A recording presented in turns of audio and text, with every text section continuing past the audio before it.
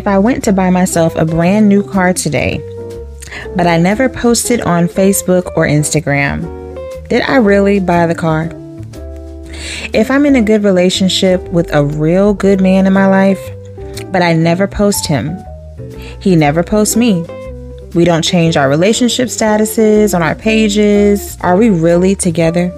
Is it a healthy relationship? Are we hiding something? Does what I post solidify what I have going on in my life? Social media should not define the ins and outs of our lives, our relationships, friendships, family, work, dreams, or goals. But unfortunately, we live in an era powered by the aesthetics of what things appear to look like. We've gotten so used to the show and tell that in reality, what do things really look like? Is the love that real? Are we happier? Less happy? I used to be this way. I posted nearly everything on Facebook. My relationships, even if I knew it wouldn't last long, venting to a bunch of people that I barely knew, or if I knew them, we never spoke, or they just didn't care.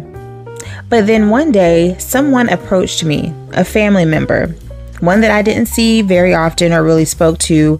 We'll call her Dana. And one day, Dana approached me and she said, "So what ended up happening to you and that guy that did X, Y, and Z?" I looked at her with this confused look on my face like, how did you know anything about that?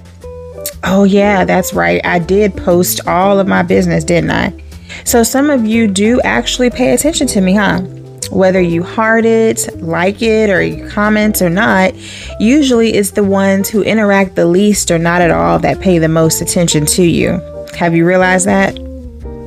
Anyway, this little experience taught me one of the biggest lessons of my life. Privacy is paradise. I'm not saying that you should not share some things. You know, good moments are meant to be shared. It brings light to people to see others that they love doing good. And even the tough moments can be good to share because people can really benefit from your story. However, I will say maintaining my privacy has been the best thing that could ever happen to me. If I face an end to a relationship, no one knows. I can take my L in private. No, but seriously, you guys, I stay focused. I work the hardest when I can't see what others are doing that may distract me on my journey. It allows me to stay centered and self-improve. I spend more time reinvesting in myself. So look at yourself. Ask yourself, has social media taken over? Do I vent too much, show too much? Something that I did that helped me, and I'll share it with you guys, is I stayed away for 30 days, a full 30 days. It's been said that it takes roughly about 28 to 30 days to break a habit.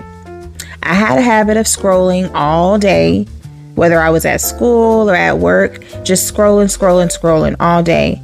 And knowing too much about what others around me were doing and the drama they had going on. That's way too much time. So when I took these 30 days to get away from it and to focus on myself and the things that I really needed to do and pay more attention to, it really helped me in my own life to do what I needed to do. If it weren't for me seriously taking the time to do that, I wouldn't be talking to you from Time Out with Trish. So I say all this to say, if you are currently at a point in your life where things kind of seem just out of whack, you're confused, you're trying to get your life together, you have so many things that you want to focus on that you've written down, you know, you had your journal, you have bullet points of what you're going to do from this day to this day to help you meet your goals, but somewhere in between you lost focus and you're not being consistent, you're not doing the things that you said you were gonna do. I challenge you to watch what you post, watch how often you post, how often you scroll,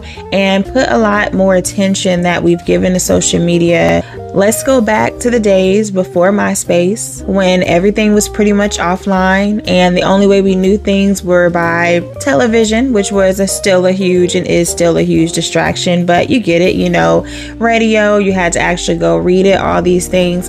Before we had all this stuff where comparison is now a big, huge factor, put some time turning those things off and put it back into yourself. I promise you, you will thank yourself later for it, and it really does pay off when you make the practice to spend less time posting and what it will look like to other people about what's really going on in your world, and just focus on yourself and what you're trying to do.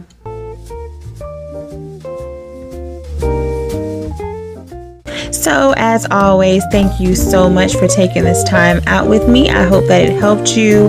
I hope that you are taking the time to breathe, to get away from whatever has you confused or may have you worried right now. Whatever it is, make sure that you are always taking your much needed time out, and we'll chat next time.